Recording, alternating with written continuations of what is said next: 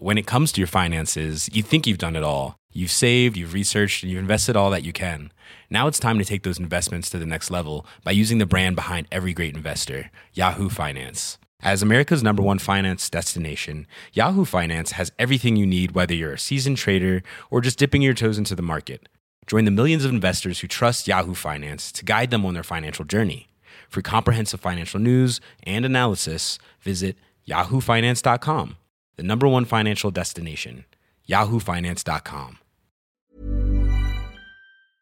本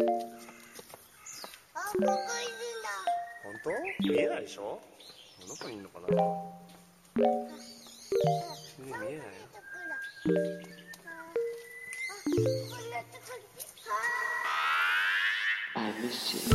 What's good, Internet? It is Monday, October 8th, and you are listening to Waypoint Radio, episode 193. I'm your host, Austin Walker, and joining me today, Danielle Riendo. Hi, happy Monday. Yeah, I'm feeling it. I'm feeling it like a big time. Natalie Watson. Hi. Shout out to my brother who it's birthday today. Damn. Happy birthday. Wow, you're close. Close Me birthdays. and my two brothers were all 4 days apart. Wow. I'm 4 days In apart with my ascending order. sister. That seems physiologically difficult. I'm the 4th, There's and a my next window. brother's the 8th, and the next one's the 12th. Wow. My dad, my sister, and I are exactly that. My That's sister really cool. is the 9th. I'm the 13th. My dad's the 17th of February. My aunt, my grandmother, and my sister were all born on August 6th. Whoa! I was born on the 8th. Whoa! Wow. Damn. True Leos. Damn, we got some powerful families in here. I don't have any of that shit at all. I'm Austin Walker. I already said that part. Rob Zachney. That was the wish of Rob Zachney. That's who else is on this call. Happy Columbus Day, Fuck everybody. you. Fuck off. When I was in the 3rd grade, I Uh-huh. was cast as Christopher Columbus. You have the voice. Elementary school, production Yeah. of, I don't know what it was a production of, but it was like the myth of Columbus. I think it was a production of being the ideology necessary to exist in America without questioning anything. That's Yep. what was being produced. I must say, I was fabulous. My I believe Columbus it. was dressed in the finest in purple silks. You know? Okay. It was a bit. It looked very fancy, very very Ren Fair. Yeah. But I was accused by my 3rd grade teacher, who hated me and always tried to keep me down, Despite of hemming casting it up. you as Christopher Columbus. Hamming it up! She apparently did not like my performance. Wow. She felt I was overplaying the part. I felt like, what sort of person is going to tell his crew when the crew's like, this sucks, let's go home, why are we even doing this? That I feel there's land out there in my bones. Who's going to, what sort of person is going to say that? You have to commit to that fully to embody the monster. But apparently I should have been a little more subtle. See, you knew he was a monster. That's Right. the thing. You were so much more advanced than your 3rd grade teacher. You knew you had to make that performance hammy so that you could actually show the monstrosity of Columbus. And she was just she should have been in 3rd grade. That might be me all right? rearward projecting, though. on 3rd that. grade, Rob Zachney came in and was just like, listen, just because people back in the day thought it was okay, that's not the whole story. Actually, if you look into it, even back then, he was tried for being a monstrous governor who hurt his people. Even then, even in the context of his time, everyone knew he was a shithead. Actually, in that play, the theme is everyone. It's basically like a drill tweet. Everyone keeps being like, "Shut the fuck up," and Columbus in that play is like, What just play keeps is making my this? opinions worse. Great. Wow. Being a colonist to own the libs. It's great. God. Happy Indigenous Peoples Day. Yeah, that's actually what I'd like to wish you all. How's everybody doing on this Monday morning after... I just got to say, last week my Monday was jury duty. My Saturday was a root canal. I really, truly have lived the life of an adult. And then last night was not sleeping because of the impending... Said. No. I didn't sleep all week because of the bad tooth. The tooth kept me up all week.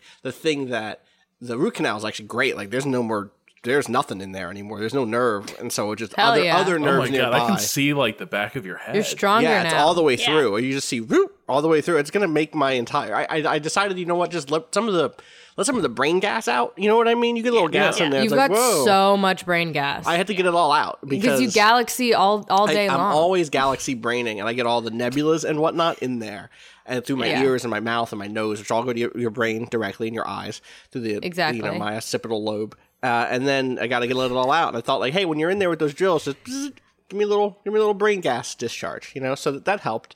But then then just like last night was also just the worst because of the Speaking UN. of gas discharges. Yeah, it turns out the world is literally on fire because of centuries of terrible industrialism and deregulation and unchecked capitalist expanse. Anyway, didn't sleep for that reason. That's cool. How's everybody else doing this fine Monday morning? Well, I mean, I didn't sleep either. Oh, good. So we're on the same page. Yeah, it was kind of a weird night. It was a weird thing to sit with all night. It's like a thing you knew on some level, but like now it's like when you know something is profoundly wrong, but you're really still like dreading getting the diagnosis, but you also like need that diagnosis. This is also my tooth issue, right? Because I spent years without the money to get dental work done and without dental coverage. And then I got dental coverage and I didn't have the money still in a previous job. And then I had dental coverage and like a decent salary, but did not have the time because I was launching a website and it was very easy to prioritize other things than self-care. And then this year was really the first time, beginning of this year, I should have gotten all my dental shit taken care of. And I didn't. I continued to deprioritize and prioritize other stuff, and I shouldn't have, and that's my fuck up. But then it blew up in my face. You made a change. I made a change. Well, it made a change first, and it was like, Austin, you're going to be in so much pain, you can't do shit. You better just go there and beg them to put a drill in your mouth. Like, I know you hate that. I know you're afraid. I know you're terrified. By the time I got to that dentist, I was straight up like excited. I looked at pictures online and shit that I couldn't even imagine the week before without being. Absolutely. Jesus. It was like. Fuck me up, doc. What do you want, dental implants? What do you want? Just do whatever you want in here. This is all you. Here's my checkbook. You fill it out. Like, I was ready to go. I'm feeling better now. I'm on some painkillers. I'm on some antibiotics. I'm about to get into a plane. I'm worried that it's going to be like that. Has this ever happened to you where you have a toothache and then there's like a plane pressure situation? Ooh. We'll see. Maybe it'll be fine. I have like a little hop. I have like a hop to Minneapolis and then from Minneapolis to Vancouver this week. And so maybe that first hop, the thing that I'm scared of is like it's going to hurt a lot on that first hop, and then I'm going to have to get back on a plane and be like, all right. And be thinking about it. Here we go. 3 hours from now, I'm going to get back on this plane. Can you call the dentist to be like, look, bro, here's what I'm about to do. I'm about to get on a plane. Yeah, hook me up. I don't know if it's a bro. It might be a sis. It was a bro. I don't know. Well, the phone, right. the nurses and the there's a word for like dental technicians. Thank you. We're got you. Yeah, thank you very much. I had a good time. It was totally fine dentist visit. All said. I haven't it's no complaints. Anyway, video games. I guess video games happen. Opposite of dental. Well, I don't know. You're sitting in a chair. There's lots of repetitive motions. You kind of just like time of some amount passes. There's vibrations. There are vibrations. Either way, yeah, right? That's true. Y'all been playing them video games? Rob, I got a message from you the other day on our Waypoint Discord where you were just there's almost a fever dream like quality to this series of messages. You said, "This game is sublime. Like I'm playing it and I think it might be art, but with none of the clarity of intent or meaning that I associate with it. And yet I feel like I'm playing a really tremendous impressionist landscape." And you were, of course, talking about Forza Horizon 4, a game that it seems like you fell in love with. Yeah, and you know what? I stand by that shit, actually. Like, it was a fever dream, but it's like I've woken up in the den the next morning, and like the impressionist landscape still burns within my imagination, and I'm like, no, I no longer need the pipe. I have my vision.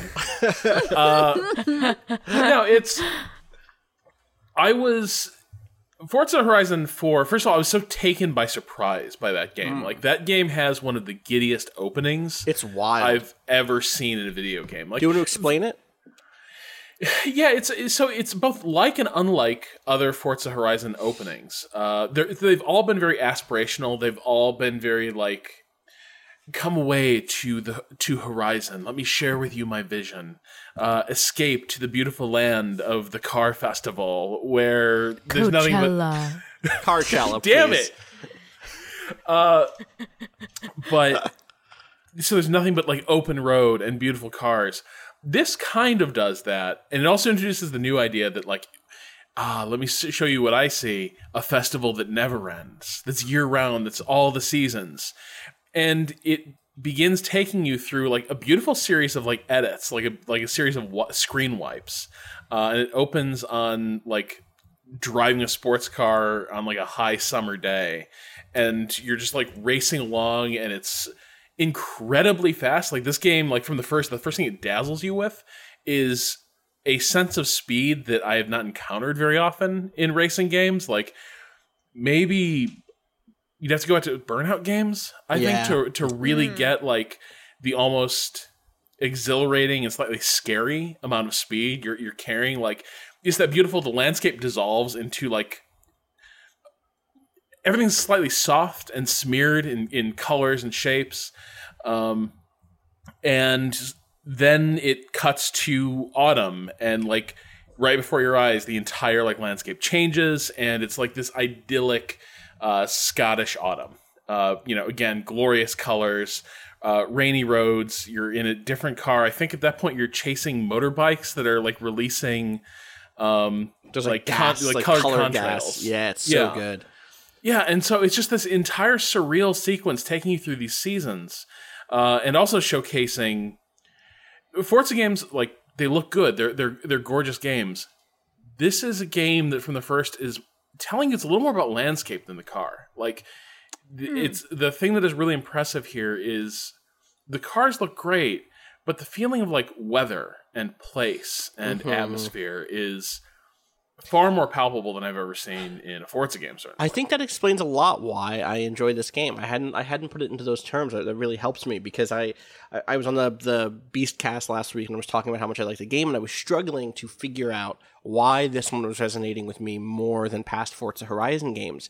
And in that language, the thing that I realize is when I think about Forza Horizon 3, where it took place in Australia existed and it was very beautiful in that game, but it was mostly this sort of like 1 hour photo backdrop for your super beautiful cars. It was not that it was nondescript, but it was very much it could have been traded out for anything else. Whereas here it really feels like the British countryside in different weather conditions is such a big part of the draw that it draws my attention, even though I'm not someone who necessarily cares a great deal about car detailing and all the stuff that I think draws a lot of kind of car aficionados to the series. And yet those cars are well realized. That's the other. This is the thing that's tricky. Fair. Like, imagine, like this is it's cruel to make this comparison, but I couldn't get it out of my mind. The Crew games and this. Oh yeah, I know. Like I know. For some reason, the Crew is trying to be this game. The Crew badly wants to be Forza Horizon, and particularly Forza Horizon 4. It's trying to be about place and atmosphere and like sense of locale. But everything just seems like false and fake and empty. And the thing that really dooms it, though, is the cars feel utterly lifeless. They're interchangeable. There's no character or personality to any of them. Here, there's a weird, like, these cars still feel like they have identities. It still feels like you can totally bring the wrong car to a race. Oh, and example. I have. Like, trust me. yeah, like I brought a 2016 like Mustang GT to a rally race through like deep mud. Mustang is not really, that is a highway car at best, and it's not meant for this. But you can do it. It goes straight. You can go straight for a long time in a Mustang. Yeah, totally. It goes very fast. really like well. That's like if you want to turn, Less maybe so. like A little bit. lift and coast On the highway, yeah, exactly. But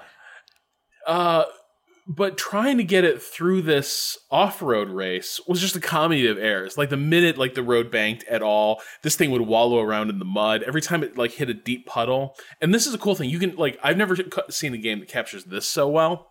You know how when you're driving and you hit a deep puddle, the car is almost like yanked to the side. Like you can feel like that puddle and the curve of the slope of the road. Like slight fishtailing. Yeah, and feel. it's almost like somebody like just hooked you and is like pulling you to the side of the road. That happens so vividly in this game. The sound, the sudden like jerk on the steering wheel.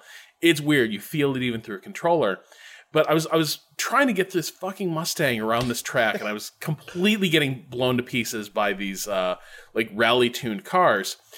And playing on the background is a really good rendition of Holst's Jupiter. Because there's like a classical, there's a bunch of different radio stations, and one of them has a bunch of classical music. They like have some good renditions of these classical pieces. And I don't know, just like it is such a beautiful game, and the music sounded so good, and even screwing up so badly in that car, just being in the completely wrong vehicle for that scenario, I still had this big like asinine grin on my face as I just completely like ate shit in this race. Didn't matter. And like I still feel that way. Yeah. I had the opposite thing happen, which is not the opposite thing, but the inverse, I'd say, is that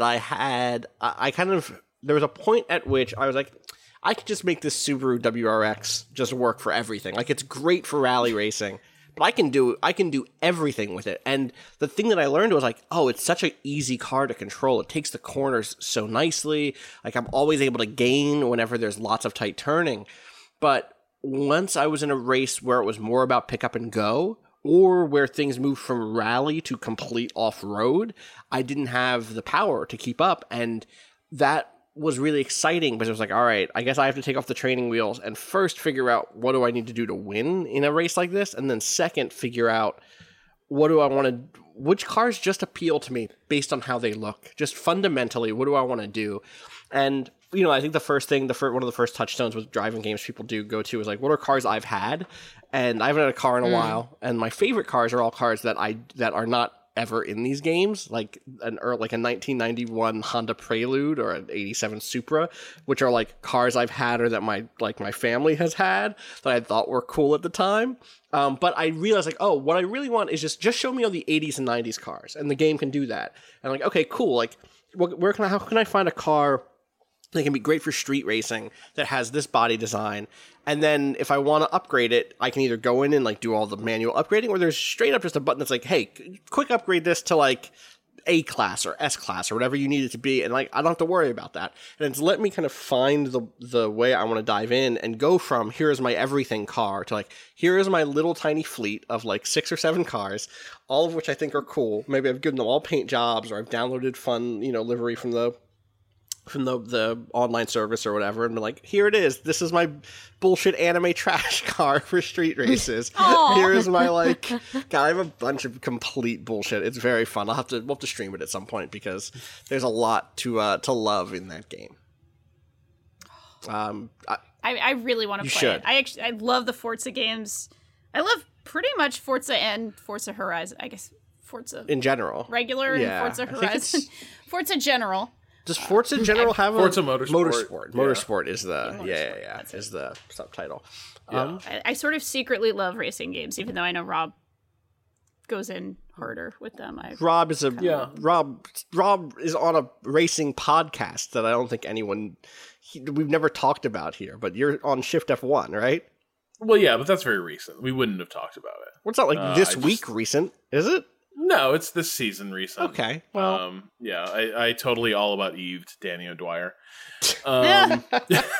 Wow. Good. No, I didn't. But really, folks, I love cars. Yeah. No, but the funny thing is, I am surprised at the degree to which this is both like, it's still satisfying as a game about cars, right, but also it's so rare to come across a game that is like the things you like about driving. Like when a good drive, they're rare because like traffic sucks, and it's like really rare that you're going to get out on open road and just have that like really meditative sort of drive where you have the freedom to just look around and take in the sights. And Forza Horizon 4 just like generates moment after moment like that, even when you're in the middle of some of the most absurdly contrived racing scenarios imaginable. Like early on, they're like, you know what you need to do is race the behemoth. And it's like, what's the behemoth? I love this. And you get a little pre-race, like between each race, there's a little cutscene. Usually it's just a loading screen with your driver like hanging out by his car, doing idle animations. In this one, your driver's hanging out next to like a Toyota off-road truck, and then they back up one of those giant like hovercraft. It's huge. Like, The thing is, we say giant, and what you're thinking of is like a big truck. It's not. It's like a big boat. It's like a ferry. It's like a ferry. It's like one of those high-speed ferries, but on the land. Like, yeah, it's the first time I've considered what size those things are. Like, I've known that they've existed for my whole life. I'm like, oh yeah, they're cool, hovercraft or whatever. Which recently I also in conversation described as a hovermobile, and apparently it's not called a hovermobile. But I think maybe it should be called a hovermobile. I think they'd have caught on more by now if they were called hovermobiles. But yeah, they're like, we're gonna make you race one down a mountainside. Let's see how you do. And it's ridiculous, but it's also kind of amazing because it's like racing a land ship. Yeah. It's weird. It is a weird and disturbing thing to be racing against, but it is awesome. Yeah, I think that those wow. Yeah, I linked it in the chat here. Hover transfer. It's really fucking cool. These are It's wild. And there's a bunch of these. There's like a bunch of these types of races against ridiculous vehicles. There's a train race. I think there's a plane race. There's a bunch of the like, all right, you're going to race something that like doesn't make sense for a car to race. And so much of it is communicated through the physics and through like the scale. I think it's really funny that I think when I think about us, we don't talk about games like this that often. We don't talk about driving games like this or sports games like this. And when I say us, I mean both this podcast, but also kind of like the larger critical sphere. We spend a lot of time talking about immersive sims and RPGs and adventure games and things that have narrative and things that have lore and quote unquote world building. Not that this doesn't have world building, right? We already talked about the ways in which the climate and the kind of world design help create a certain atmosphere and feeling. That's world building. But I think it's a shame because it dulls our ability to talk about things in this kind of formal and aesthetic sense where it's so easy for me as a critic to hammer in on like, here are how the characters are written. Here are how this boss fight, communicates something about this faction. And it's so important to also think about the words that Rob was saying earlier about like the way in which the location can communicate a feeling of speed, right? Or something like that, right? Like those sorts of things are part of our critical toolbox that often become dull because we don't push ourselves to use them. And playing a game like this is the sort of thing that reminds me that it's worth digging into that stuff. Because when I think about that hovercraft with all of its weight and speed and like it communicates something about technology and about the heft of the things we can build in a way that playing other games just doesn't. Like that fucking hovercraft is terrifying. Seeing the train go, and there's a train race that is like so fast and it's so direct and it's so frustrating because it doesn't have to deal with turns because it has tracks and I have to deal with turns. God damn it! How am I supposed to beat this thing? Communicate something about not just about trains but about different types of technology. It's not. I don't think there's a thesis statement at the bottom of it, right? But it's important to think about games that fall out of those more traditional genres of that draw our critical attention because it just like I said, I think it keeps us sharp. Mm-hmm. It does remind me of a piece that we had when Forza Horizon 3 came out. We actually had a really cool piece about Australia and sort of the political machinations going on inside of Australia, particularly with sort of conservative leanings. I'm failing to remember exactly what we called it. Forza Horizon 3 depicts a better Australia than Australians deserve, which was written by an Australian, to be clear. It was written by James O'Connor. James was trying to work through the sort of like picture perfect vision of Australia that had been whitewashed of a lot of its political baggage. This was right in the middle of a number of kind of immigration crises and detention center crises that are still ongoing as far as I know. And the sort of like the history of Australia as or not the history, but one of the ways that Australia presented both to its own citizens but also globally as like the party zone as like the fun. It's fun. Right. We're all just adventure fun time, bro time here, and that felt like it was like a whitewashing of some of the issues. Which Brexit, as far as I know, hasn't come up yet in Forza Horizon 4. Though I wouldn't be surprised if it did, because things like Reddit absolutely do. Like name dropped, like not name dropped, but like, oh yeah, I read that Reddit thread, says a character in Forza Horizon 4. Or there's an entire series of races I've heard that I've not gotten to yet, but I heard Jeff Gersman talk about this the other day. There's an entire series of races that are based on everyone's favorite like video games of all time. So they'll just be like, oh yeah, this is the race in which we're trying to remake Outrun.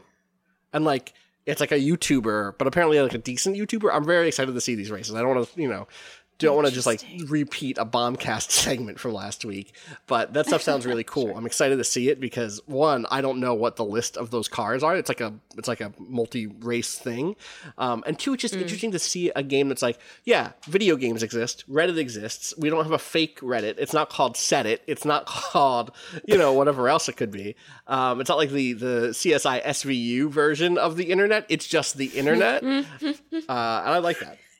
It's such a weird, like, the first thing, I don't know, there's weird likable touches in this game, though. Like, the first people you meet are organizers. Right. Like, literally, the first characters you meet, the people, like, the person you drive in turns out not to be your actual avatar in the game.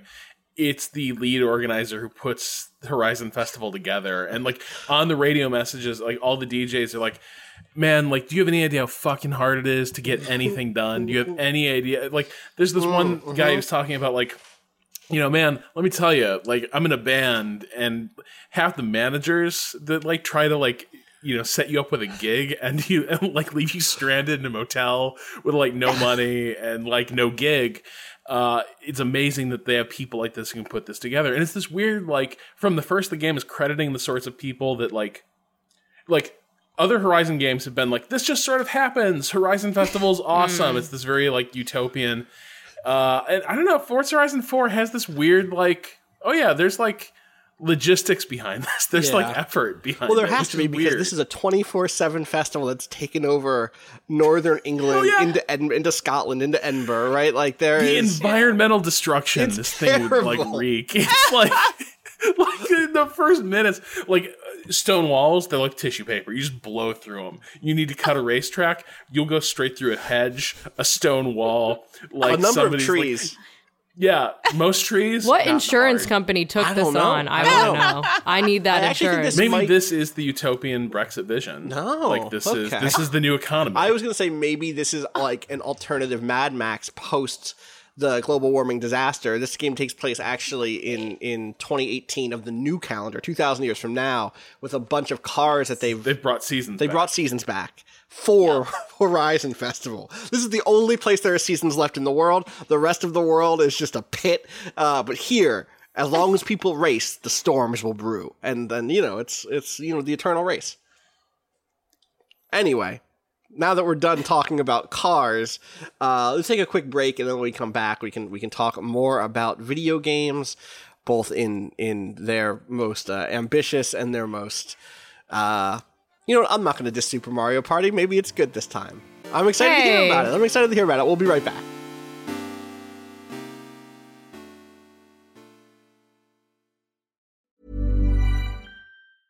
When it comes to your finances, you think you've done it all. You've saved, you've researched, and you've invested all that you can.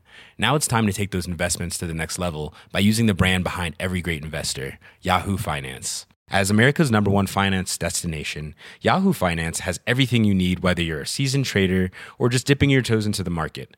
Join the millions of investors who trust Yahoo Finance to guide them on their financial journey. For comprehensive financial news and analysis, visit yahoofinance.com. The #1 financial destination, yahoofinance.com.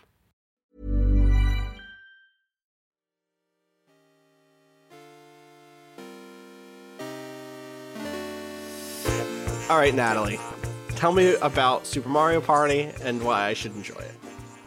You should enjoy it because it is a fun game, Austin, that is lighthearted and doesn't make you feel sad, but lets you have fun with your friends if you can actually round up your friends to play the game, which is that like an insult for me? Are you saying? No, insult for me because I played Super Mario Party alone. Oh no, you had a party of one. Wow, it's like the Super Mario. I had a party of one. I got one friend to play some mini games with me the first night, and we were both so tired. And she's visiting in from Atlanta. Shout outs to Joel. And her. Yeah. But so I got her to play. We were so tired. I was like, I just want to try it. I don't want to play a full round. I don't want to like play the game, but I just want to play some Mario Party mini games. So we ended up playing like 10 of them. We're like just one, and then we ended up playing like 10, and then did this like mini game mode in which you it is not just like first, second, third, and fourth. You don't win just by your placement. You win by like how well you do. So the games just keep going, like the mini games keep going until you die. So you get first, but you get points. Just keep going until you die. Mario Party till you die. Okay. But it so instead of just placements, your placements have scores attached to them, and so your cumulative score is what you went by. So we played that mode, and then I played a bunch of mini games by myself because I didn't want to spoil the experience of. So I haven't actually played the party yet. Okay, so you've only played mini games. That feels like cheating to me. That feels like only eating your dessert. That's what that feels like. Some would agree. I wanted to play. My boyfriend has a friend in town as well, and I had this whole plan of we were gonna all get together. Mm-hmm. I cleaned up my apartment. I made it real nice. Super Mario Party ready.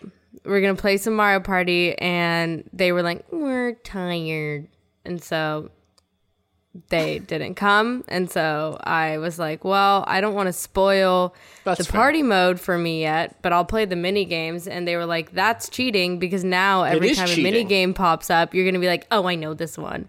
And I was like, well, y'all should have come over then, I guess. Yeah, then y'all should have come over. I'm not sure I'd like go cross borough for Mario Party, like, just to be honest, like, especially with the L down on weekends. Yeah, it's fair. What if there's like pizza though, or beer, or like that I need to know more about? What if there's your loving partner on the other side of that borough waiting for you? She got a good pizza. No, I could have gotten pizza. I didn't say it, but if they were hungry, I could have accommodated. Also, I supplied the game, so yeah. But then also you were like brought the pizza. Practicing it. Who practices Mario Party? Like, what sort of me? Because I need to win. I definitely because would do that. I need to be the best. I would definitely. You would too. 2 weeks ago, you told that story about War of the Ring in which you beat Nick as Nix. That was educational. That was for his own. How am I not being educational? How am I not being? Natalie has gone to the Zachney school. Mm-hmm. God, are the mini games neat? Are they like there are new ones? They're fun. Presumably, there are new ones. Most of the ones I played were new ones. I just played random, like I just had them randomized, and so I think almost all of the ones I played were new ones because I didn't recognize any of them.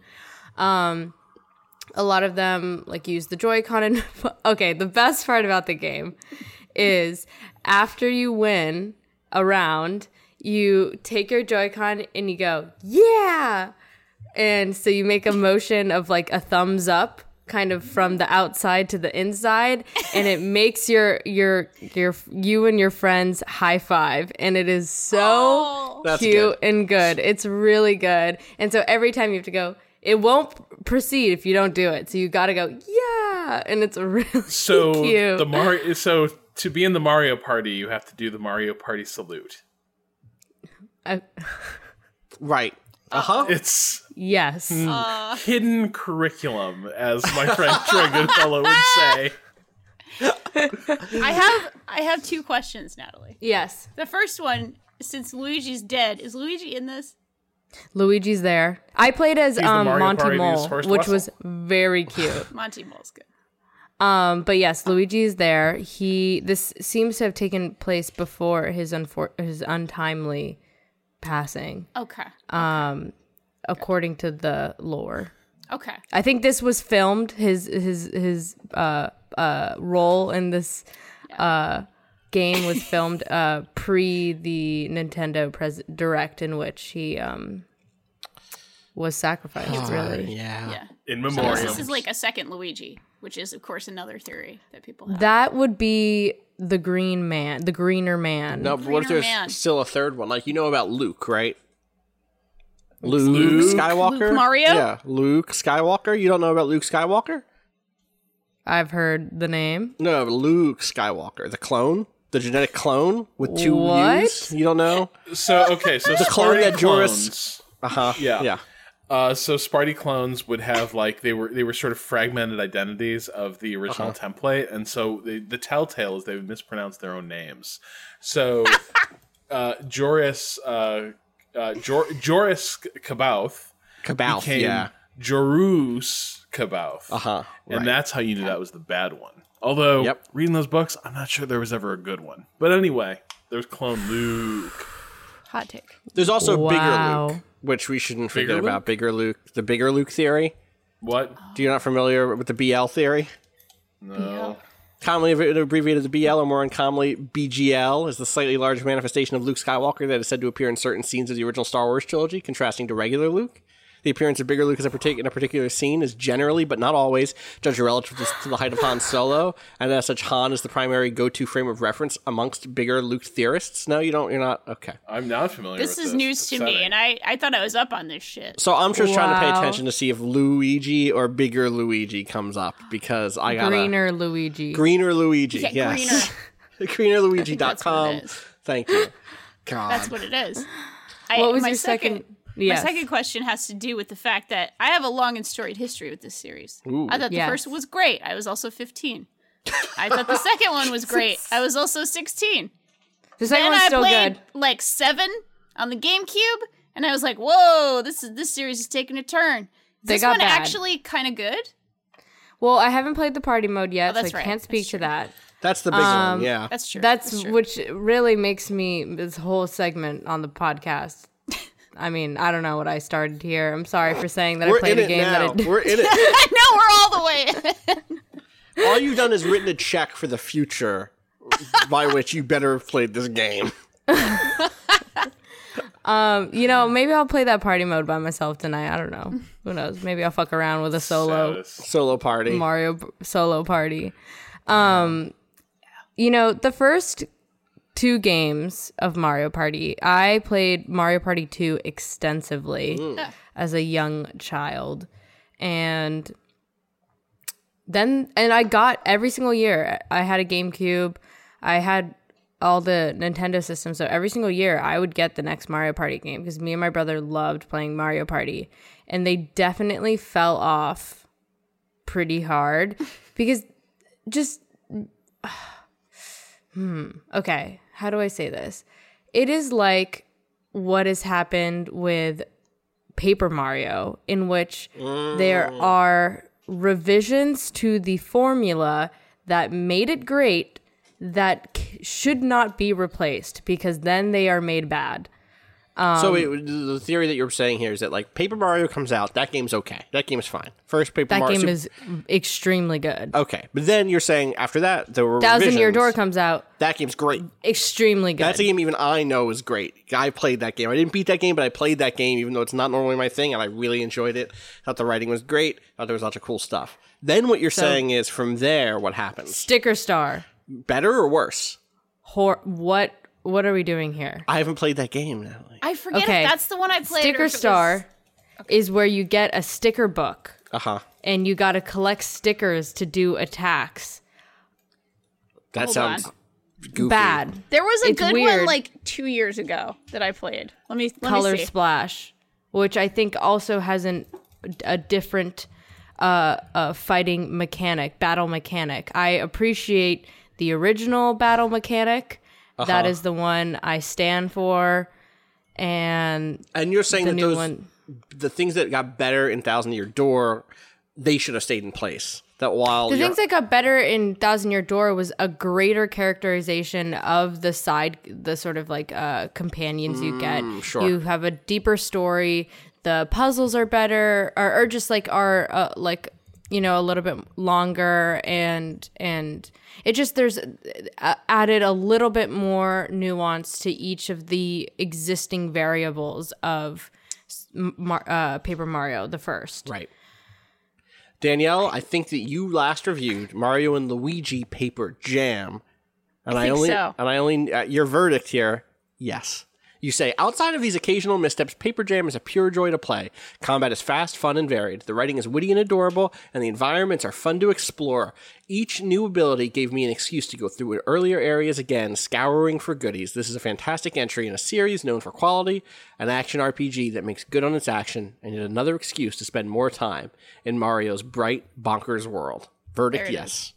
There it is. That's over at Ready, Set, Zam, which has unfortunately been fucking pulled from the internet. Very sad. So you have to go to archive.org to do a Wayback Machine search for it. Yeah. Interesting. It's, now, again, I don't have the strongest take on this because I only played Mario Parties 1, 2, and 7. But it felt to me, now you can correct me, but it felt to me that the drop-off in Mario Party quality was more extreme than the drop-off in both the Mario and Luigi and the Paper Mario series, which share some DNA. It all kind of started with the Mario RPG, and they both kind of split off from there. However, also, I played a Mario Party on the 3DS in early 2014 that was not awesome. So I guess I played Mario Party 1, 2, 7, and whatever the fuck that one was. Yeah, that one was like Superstar or something. It was like Mario Party. Super something. I never liked the idea of Mario Party on like a portable console on a 3DS or a DS, and I know that Island Tour. Perhaps. Island Tour, I think, is the one. Yeah, I agree. That at Polygon, actually. Because they're meant, and this is kind of one of the interesting things about the new Super Mario Party that just came out is they don't offer online play for the actual party mode. Huh. Do they offer it for the mini games? I think the mini games you can play online, but you can't play the actual party mode online, which is interesting because I think it has something to do with multiple Switch systems and how they work in the party mode, but also I can see it being like trying to bring back, the couch co-op sort of vibe and experience, and especially in the party mode, which is like supposed to be like playing a board game, like supposed to be like sitting around a table playing a board game together. But a lot of people are disappointed that they can't, play that online, which is understandable. Yeah, which I would like, but I understand. We should figure out a chance to play because I'm curious about the multi-screen, multi-switch stuff. So yeah, I'm really interested to see like how that interacts with each other. Yeah.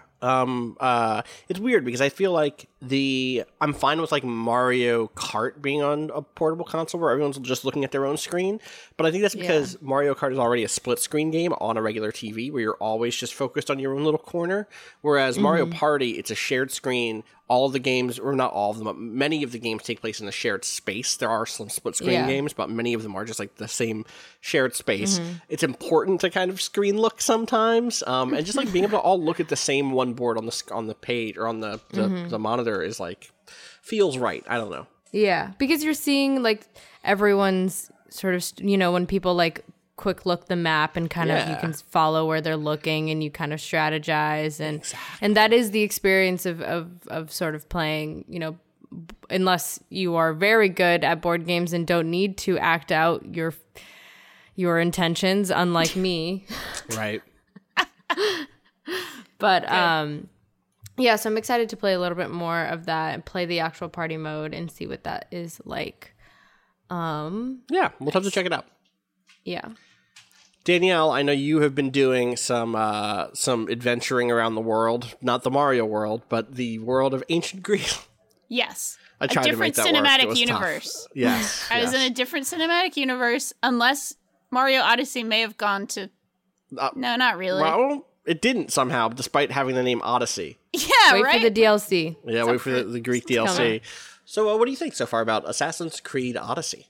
So I'm not very far in. I'm probably only a couple hours in. You're still on Kefalonia, I'm guessing? Yeah, I'm still on that first island. Yeah. I got through the 300 battle. I started up as Cassandra. Right. I flew around with the bird. I'm doing some quests. There's some, I don't know, somebody owes somebody money. There's a vineyard. Yeah, that's all. It's very... So the last time I really put time into an Assassin's Creed was probably 2. And I played that way after it came out. I played that in like 2012 or something.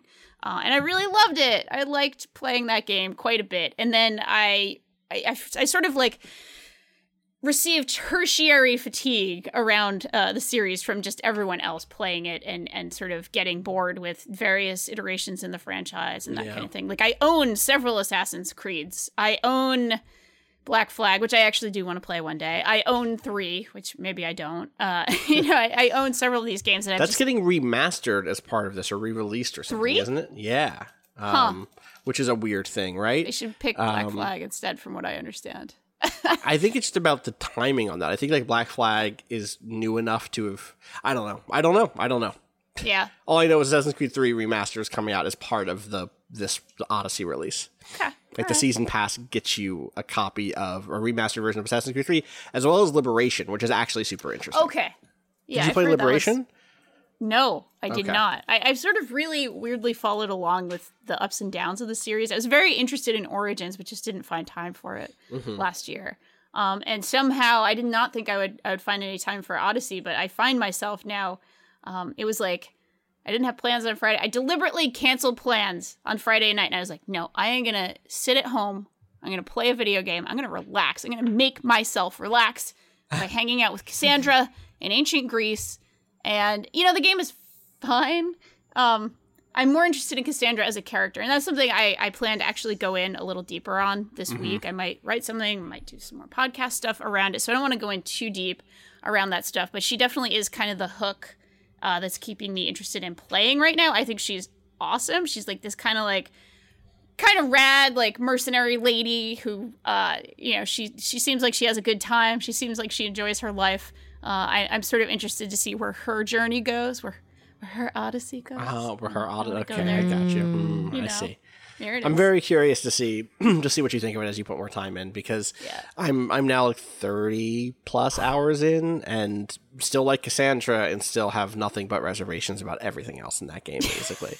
It's just not my thing. Like I'm happy people are having a good time with it, but it's just like every time I play, I hit something that's made me frustrated and made me feel like, oh, I could have put this time into anything else, Yeah, my friend Simone over at Polygon loves this series. Like loves the sort of Syndicate I think Assassin's Creed. Syndicate's the one that I really want to play. In a lot of like. Yeah, that's why I'm like, okay. A lot of shared credits. Interesting. I'm very much the like AC1 apologist, of course. And then I like Brotherhood a whole bunch. I don't love 2. I think 2's narrative pacing is just super weird. But I love Brotherhood. And then there were bits about 3 was really frustrating because there was so much about it that I thought I actually really enjoyed. I kind of enjoyed how self-serious it was. Because I don't think it necessarily stuck the landing, but it was fun to see them fucking go for it. And Black Flag was the one where I was the most like, wow, this is a good game, and I don't want to play it. Like, this is a good game. This is a good game. I don't want to play it. Yeah. I just don't want to keep doing the same stuff again and again. And in some ways, I feel like that is what maybe is happening with Odyssey, except that I don't necessarily feel like Odyssey doesn't strike me in the same way where I'm like, oh, this is a well-designed system, this is a cool idea, this is a neat character. I'm not having those same reactions for the most part. There are some standout characters. There's so much of Odyssey that there is a lot of opportunity for the occasional standout bit, right? Like I had an entire quest line this past week. You get to like level 25 and you get through Athens. At the end of Athens, they're like, here are 3 things you can go do. And I did all 3 of those things, and one of those 3 things I thought was excellent. And the other 2 were like pretty good. But then it's like now I'm back in the deep end, and I'm still only level like 26 or something, 27 maybe, and I still have so much to go still, and I'm back in this like downward trend of just like complete boilerplate side missions with characters I just don't give a fuck about, who are not that interesting, and where I'm not really getting the big plot stuff that I'm interested in, and the small side story stuff just isn't motivating me to keep playing. So I think I'm gonna eject and just look at some YouTube videos once all that stuff is out there to see how that story wraps up, I guess. In games like this, I feel like it would be so helpful to have like a guide who's like, here are the 10 best things you can do in this game. Here's how to have the best game experience out of this. Well, the thing that's scary is... And not in the YouTube way, but like in a... I don't know. I get you. Like I actually had a friend sitting next to me who was like, oh, do this quest. Don't miss this. I have this knowledge. Yeah. But they don't even let you... Oh, sorry. Yeah, no, you go ahead, Rob. But they don't even let you stick to critical path quests because of the leveling system. Like, even if 100%. You always know the next thing you got to do, if you wanted to, you could go bada bing, bada boom, and just get this whole Odyssey done. But hey, yeah. Bada bing, bada boom, get this Odyssey done. Odyssey. Hey, New York the Odyssey over here. Calypso, look, baby, it's been great, but I gotta go. My old lady's gonna be on my ass. Anyway, so you always know the next thing you've got to do. I'm piloting a Chereem over here. Hey. Hey, guy, just get over here. Tie me up. And just let me listen to this song. Just let me listen to the fucking sirens. Go around the block. Let's go around the block a couple times. Keep driving. Yeah. Keep driving. This is a real summer jam right here. This is my favorite part right here. This is my favorite part right here. When they're screaming, that's it. She's like, come to land and stay with us forever. Oh, man, you hear that? You don't hear it. Take the cotton out of your ears. Oh, shit. We just lost Maury. Maury, what are you doing over there, Maury? Oh, Maury, you should put the cotton back in. Shit. Put it back. Oh, Maury. Oh, there some guys that can't handle the sirens. Some guys. You can't do it. Not like me. Anyway, but so you always know, like, hey, here's the next thing I got to go do. But it's 2 levels away, and those levels start, like, you have to start grinding to get those levels. And so it's like, I need to go. Yeah, you can get through you have an option, Rob. Starting island. Yes, you do. You can get through the starting island pretty quickly. But after that, it's like, look, you got to go help these these little hapless motherfuckers all over Greece, who's like, oh no, shit, I lost my pottery. God damn it, bandits got there's a pot I was going to dedicate to the gods. It was going to be awesome. They were going to love it, but these bandits, they came. You got 12 hours to get me this pot. We very cleverly concealed the seams in this like semi-procedural interaction we're having here, but you got to do this like 15 times. Sound good to you? 15 times? You got me the thing. Maybe you only need to do it, not to say 10 times, if you spend a couple bucks on the permanent XP boost. No. I keep seeing this online. I keep seeing people on Twitter say like, I'm so glad I bought the XP boost. This feels like it's the way the game is meant to be played. And it's so fucked up. It's so fucked up. I haven't dug into that stuff at all. Like, I never went into the XP. I didn't even know this was available until I started seeing people talk about it. And as soon as I saw it, I was like, well, fuck. There's kind of my first thought was like, I should just get that. Like, no, I shouldn't just get that. And then I thought, well, no, I probably shouldn't get it because I already am 30 hours into the game. I've already missed the window. Like, I would have already needed that 30 hours of permanent XP boost, unless it's retroactive. In which case, if it's retroactive, maybe I should just give them $20 or whatever it is, and I should. What are those, Odyssey bucks? Odyssey, it's real dollars. It's real microtransaction dollars to get this thing. Meanwhile, I'm out there just like up to my ass in boars, just like clearing those things out like a fucking like a fucking shitter in a ballpark or something. Just like, oh no, we got boars in here. There's more boars. It's so frustrating. So it's $10. It's or 1,000 Helix credits, which is the bucks is what you get. You get those bucks. It gives you 50%. Right, genetic memory, of course. It gives you 50% extra experience points for the rest of the campaign. And so it's not retroactive. It doesn't seem like it. I don't see anything that says it would be. That would be great. No, it wouldn't. It'd be bad. There's actually a piece. There's a bunch of pieces about this everywhere. If you just search for like microtransactions, AC Odyssey, you'll find some stuff. But the thing that's so frustrating is I've been the person in the past who is like, who wants there to be. There have been times in my life where I'm like, man, I wish I could keep up with my friends who are playing X MMO. And if there was I would happily spend $10 for some sort of auto grind thing or auto leveler so I could keep up with my friends because they want to go do the new strike or they want to go do the new content. And I want to play with them for this week, or like maybe I want to play with them 3 times a week, but they're playing 5 or 6 times a week. I can't keep up with that, so I wish I could just spend an extra $10. I'd be happy to do that. And so I want there to. I'm the person who's given that argument before, and for those cases, I'm cool with there being XP doublers and shit like that. Especially if a game is free or cheap or something like that, right? Mm-hmm. Something like a Guild Wars 2 where you've paid already to get the game, and then there's no subscription or something like that, right? But this is the opposite case. This is the nightmare case that people argue back to me for years, which is like, well, what happens when people start developing games and putting in tweaking the numbers such that the XP purchase, the XP bonus is the way the game is meant to be played, is the thing that you should also buy to have the more desirable experience. And it's so frustrating to see it come to bear. And the thing that's the most frustrating is there a version of this game where they tweak those XP values such, and maybe I have this? Or is there a version of this game where they gave me this as part of the reviewer package, and I had it on and didn't even notice the difference? Do you know what I mean? Like, I think we just got the regular code. There was a whole thing where it was like, oh, give us the special code, but they didn't have it. They were going to give us the special code. They didn't have it yet on the Xbox. They had it on the PS4. I was like, no, I want to play on Xbox. I think I got the special code. So I'm super curious, because if you get this XP doubler, if I had gotten that XP doubler, I guarantee my experience of this game would be so different, because I would be bailing on these side quests 50% sooner, right, to go move forward. And I hadn't even considered what this did to the reviews. This is like fucking Usual Suspects now. That's fucked up. Yeah, this is... Yeah, I'm out here talking about Pepe Silva right now. Usual Suspects. Exactly. All right, we got Usual Suspects. We got the New York Odyssey. What else we got today?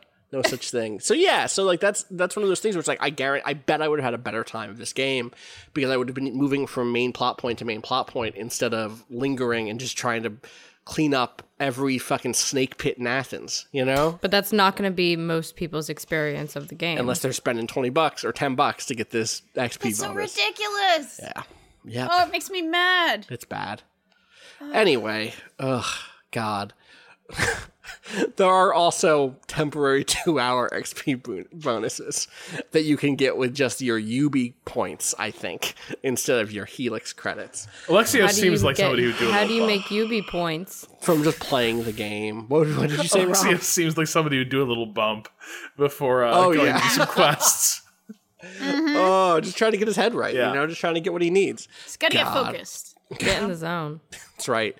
Anything else this week that we've been playing? Really briefly, I during my tooth pain, I had this sort of like, if all I was doing was resting, it was the worst, because all I could focus on was the pain. I couldn't even really watch anything. I needed to like really focus on something. So I started Dragon Quest XI, which is like just low intensity enough to keep my attention on something, and I am still super early in that game, but so far it is fairly charming. So I'll report in on that if I continue.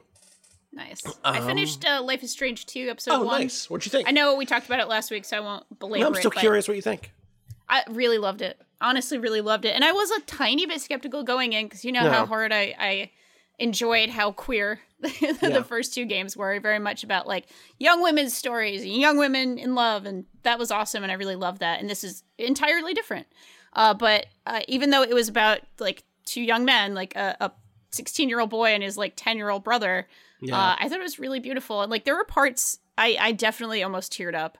I thought the writing was fantastic. I actually really enjoyed the design of it. The puzzles are much more, they're a little bit more straightforward now. Like playing the game feels very, very, very smooth. Whereas, there were a couple of points in the first game where it felt a little sticky, a little bit like, okay, this is a little tweaky. Like it didn't, keep me from enjoying the game, obviously. But this does feel like an overall much smoother experience, and really, really, really loved it. I think it's incredibly affecting, and the writing was quite good. So.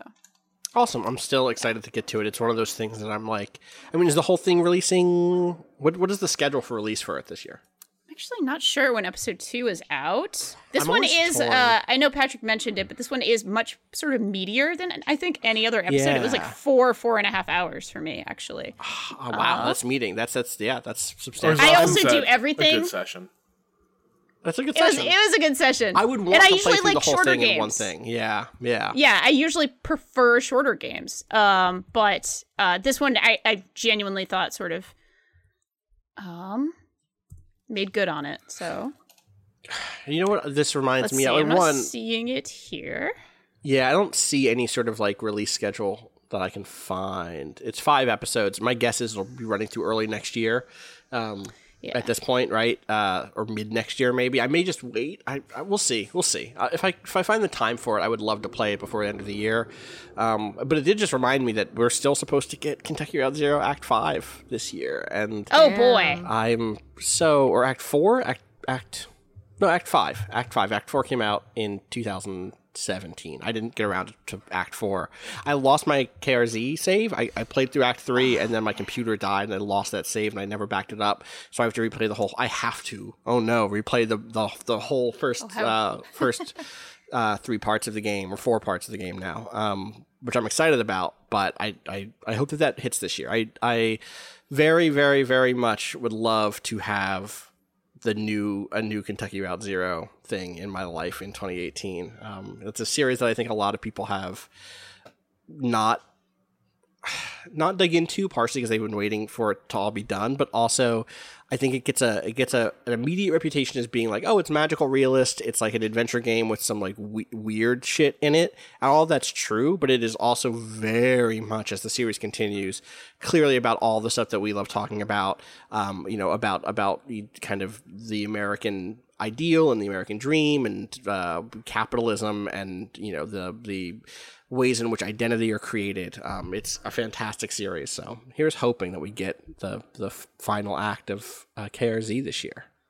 Hey, question for y'all, and if this is nothing, like, feel free to cut it, Kato, but I was racking my brain this week, and I was feeling a little spooky. I was like, I feel like something spooky, but not like Alien Isolation spooky. Like, it's a little beyond what I'm aiming for. But there was a game I vaguely remember.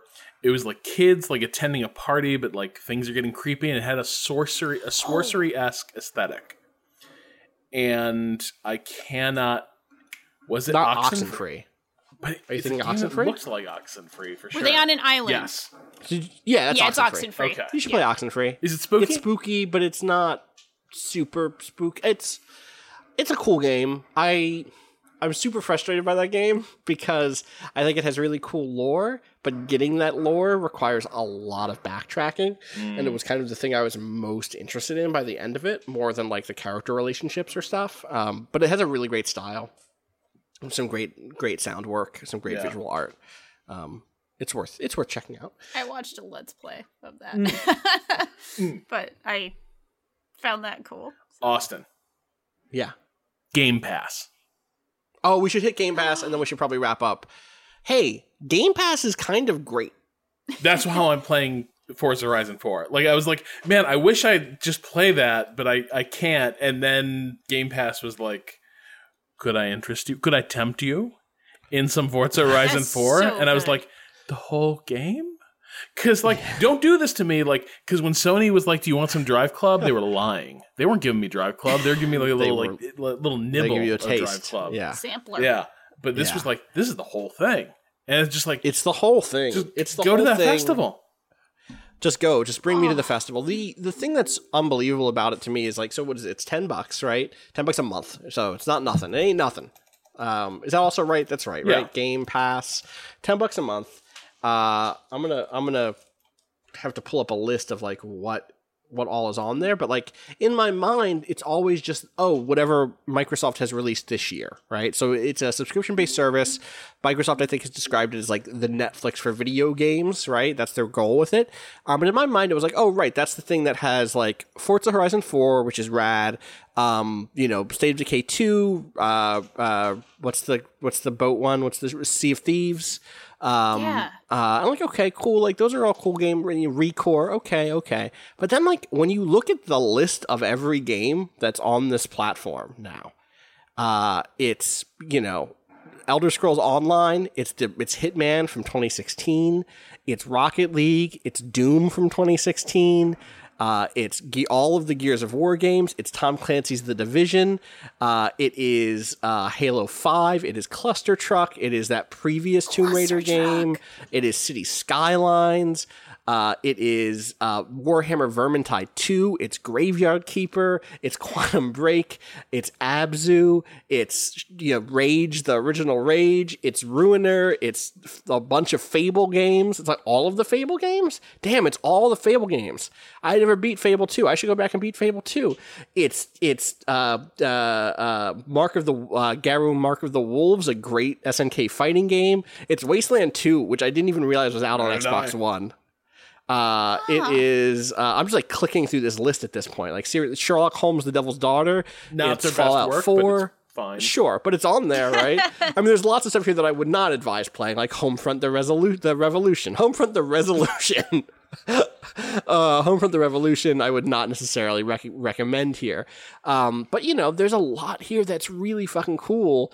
That is, I so wish that Laser League is a game that came out this year that I don't think anybody played. Not enough people played it. Really fucking cool game. If I was like 19 and in college, I would so much rather spend $10 a month for this than do the thing I was doing at the time, which was trading in everything I owned, literally sometimes going to a pawn shop to sell stuff to get money for games. That is literally where I was at. And this would just be like so easily fit into that niche. Obviously at the time, the thing is like, it would not necessarily only be giving me new, games on that generation. It would be giving me past games. And it's something that I wish, I really want to see PlayStation Now develop in this direction, because PS2 has an incredible backlog that is just fantastic, and having access to that would be incredible. But I don't know. It's just it's a thing that I think struck both of us this weekend as being incredible. Yeah, it was it was like finding a couple $20 bills in a pair of jeans you washed. That's how it felt. Right. I was like, cool. This is neat. And if I at least two. One is I guess I forgot about that. Two is 3. Shit, that's a pretty good day. That's what I'm saying. Is I picked a random. Give me a number from 1 to 11. 7. All right, 7. I'm clicking on the 7th page of games on the Xbox Game Pass. MotoGP 17, that's a motorcycle game. I probably wouldn't play that, but maybe it's good. Monday Night Combat was a pretty cool game at the time. Payday 2, a pretty decent game. Missplosion Man, a pretty decent game. Dirt 4, a good game, if I remember right. Very good game. MX versus ATV Reflex, again, not my thing, but it's on here. Tom Clancy's The Division, a game I have mixed feelings about. N plus, one of my favorite games, Zombie Army Trilogy. I have no idea what this is, but it seems to be about killing Nazi zombies. Do you not know about Zombie Army Trilogy? I don't know about Zombie Army Trilogy. There are other games in which you can kill Nazi zombies?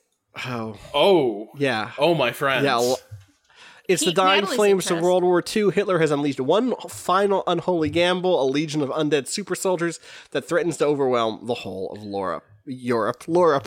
We're in the European wars. Yeah. That's my Valkyria Chronicles fake Europe. Yeah. So it's nowhere near as polished or built out as Call of Duty Zombies is, but this is Thank you. This is. Do you like just zeroing in on Nazis with a sniper rifle from far, far away and just blowing the fuck out of them? Give it to me. But they're zombies, so for the most part they can barely shoot back, and you'll get slow-mo kill cams and see the hydrostatic shock the bullets are inflicting on their zombified flesh. It's sure. And here's the weird thing: it's weirdly meditative. Because the name of this game is totally you have to stay cool. The zombies are slow shamblers for the most part, but you have to make your shots land. So you just have to post up and not miss. Do not panic. Do not rush your shots, no matter how scary those zombies get. Just keep taking them down, and you get into this sort of zen state. It's a bit like a racing game where it's just you're racking in a new round, count for bullet drop, squeeze, there you let it go. Nazi zombies is my meditation. 100%. Sounds great. That is my meditative I'm no doctor. But I felt that Nazi Zombie Trilogy was a very good therapeutic paradigm. I'm actually going to check this. Why don't I need an Xbox so I can play this? Well, that's the thing, right? It's very funny. For weeks I've been like, why do you want an Xbox so bad? Now here I am being like, Ninja Gaiden Black, Battle Block Theater, Oblivion, it's a fantastic game. Battle Block Theater is pretty, I didn't really have, good. You know what, I didn't have anyone to play it with when it came out, so I just get to watch other people play it, but it seemed good. Bomber Crew, a game from this year that I streamed way earlier this year. I thought it was really fucking cool. All of the Halos. Oxenfree is still on page 7. Oxenfree, Guacamelee Super Turbo Championship Edition. Wait, Oxenfree's on there? Oxenfree's on here. You have Oxenfree already. You can go play that shit right now. This is what I'm saying. Perfect Dark Zero, not a great game. Bad game. But good. Is the remastered on there? Not on this page. Maybe on a different page. That game is good. The original Perfect Dark is good. Oh, the original Perfect Dark is good. That's what I'm saying, because they remastered it for the rare replay, and I don't know. Yeah, I bet it. I mean, I could search game title, which I'll do in a second. Night Squad, which I have no idea what Night Squad is.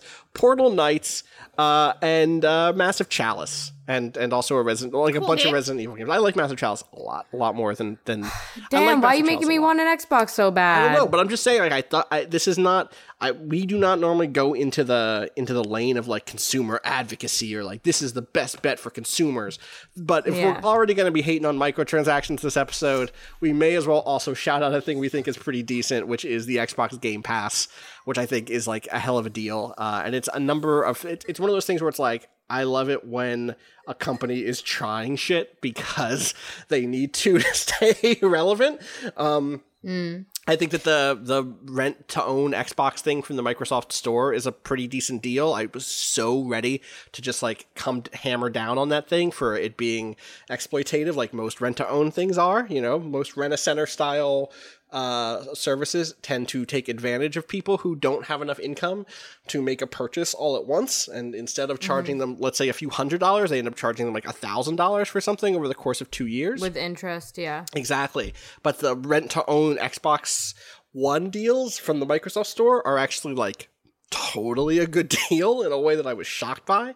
They just really want people to be in that ecosystem, I think. And so it is, and I think that the Game Pass is just like it's one of those deals that like I haven't heard a lot of people talk about.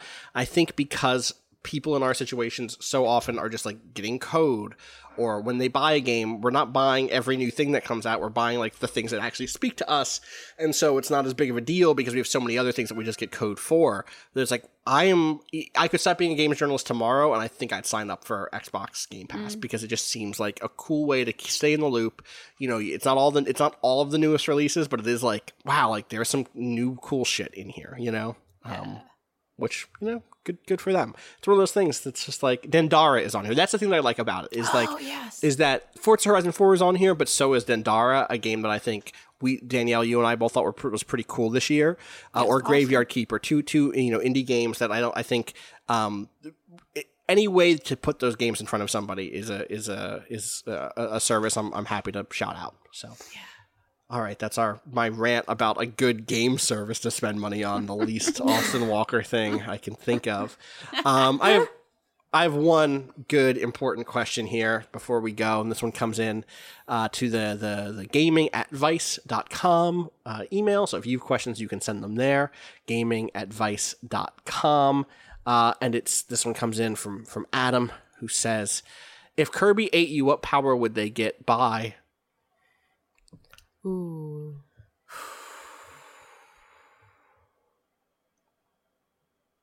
Damn. It's a hard one. I know. We got to think about it.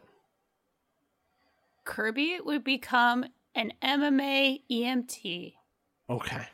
Is that It'd be like you a could fight and it can heal. A fighter. Right. You'd fight. It'd be like melee attacks, but then also you could like heal your co-op partner. Yes. Yeah. That'd be good. Rob. Eloquence.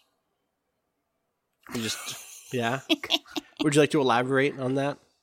No, Kirby took that power from me. Oh, I see. You'll have to ask Kirby.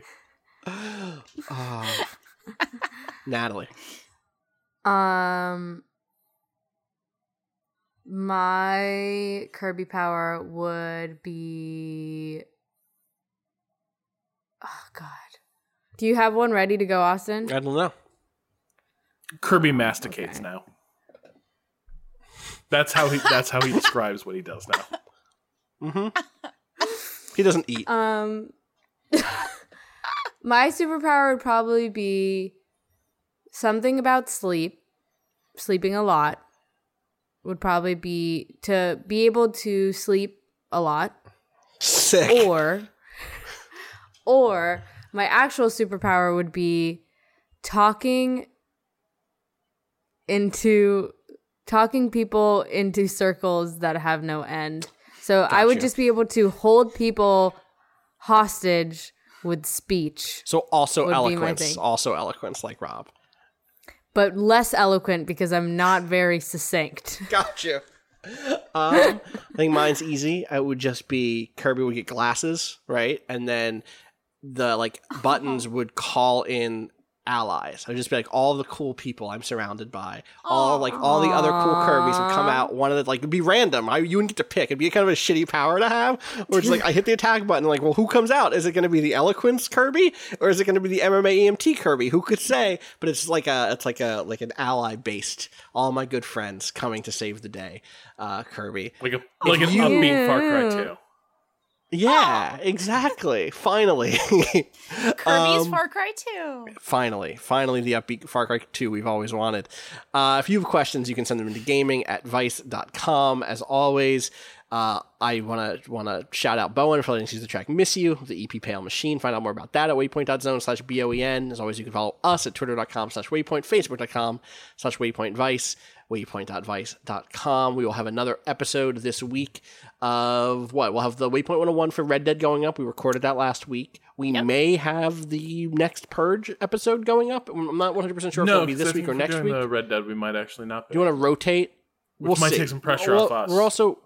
Yeah, we also need to figure out art for that podcast still, so that'll either be this week or next week. In any case, you should still watch The Purge. What's the second Purge card called? What's it actually called? Anarchy. The Purge Anarchy. I'm super excited to watch that. I'm going to watch it tonight. Yeah.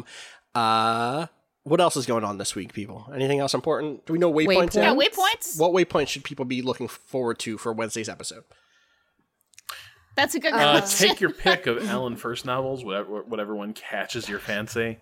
But those are some... Is there one that you think you can point people to as something to get a taste, maybe? So his best work is his first, Night Soldiers. That remains I think probably his strongest novel.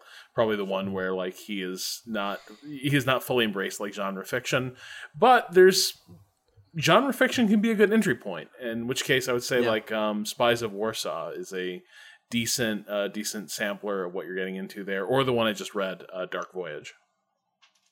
Awesome. Mine is going to be, I think, I went to the New York Film Festival last night, and there was a surprise showing of Mid-90s, Jonah Hill's first directorial debut, which I predominantly really liked for the most part, and you can't watch it yet, but I will. There were trailers for it. There were trailers for it. Yeah. Which I'll also will share in the show notes. It struck me so much when I saw the trailers. I'm probably not gonna be on this Waypoints episode. I'll be traveling this week. But we'll see. I might be able to pull it out. But I watched that trailer and I definitely thought it looked like a sort of PG-13 Kids. I don't know if you've seen Kids, but it's not PG. It's really intense. Is it? Okay, but is it? Do you know Kids? The movie Kids? I know about it. Okay, well, if it's that intense, they were not selling it as that intense in those trailers. That's interesting. Yeah. Okay, well, it's not that intense. Okay, it is. It is kind of. It's. I would say it's in between PG-13 and R, but maybe a little bit more R. But it's not as explicit as Harmony Korine's Kids. Yeah. Yeah. The movie is a lot. It's a fucking lot. I'm not. Yeah, I have not seen it in probably years. So I'm not here to necessarily co-sign it. I watched A Quiet Place for the first time this weekend. So awesome. That will be my waypoint either this week or maybe sometime in the future, depending on how everything shakes out. Scheduling stuff, yeah. Yeah. We'll look forward to that stuff. As always, by the end of today, I would love to be able to tweet out a thing saying what all of our waypoints will be this week. So look forward to that. As always, you can find me on Twitter at Austin_Walker. Where can people find you, Natalie? At Natalie Watson. Rob Zachney. At Rob Zachney. Danielle Riendo. At Danielle R.I. As always, you can follow Kato, our great producer, at _Kato_appears on Twitter. That is going to do it for us. Danielle, if you want to take us out of here. Be good. Be good at it. Peace. Horizon. It calls to you. Peace, Horizon.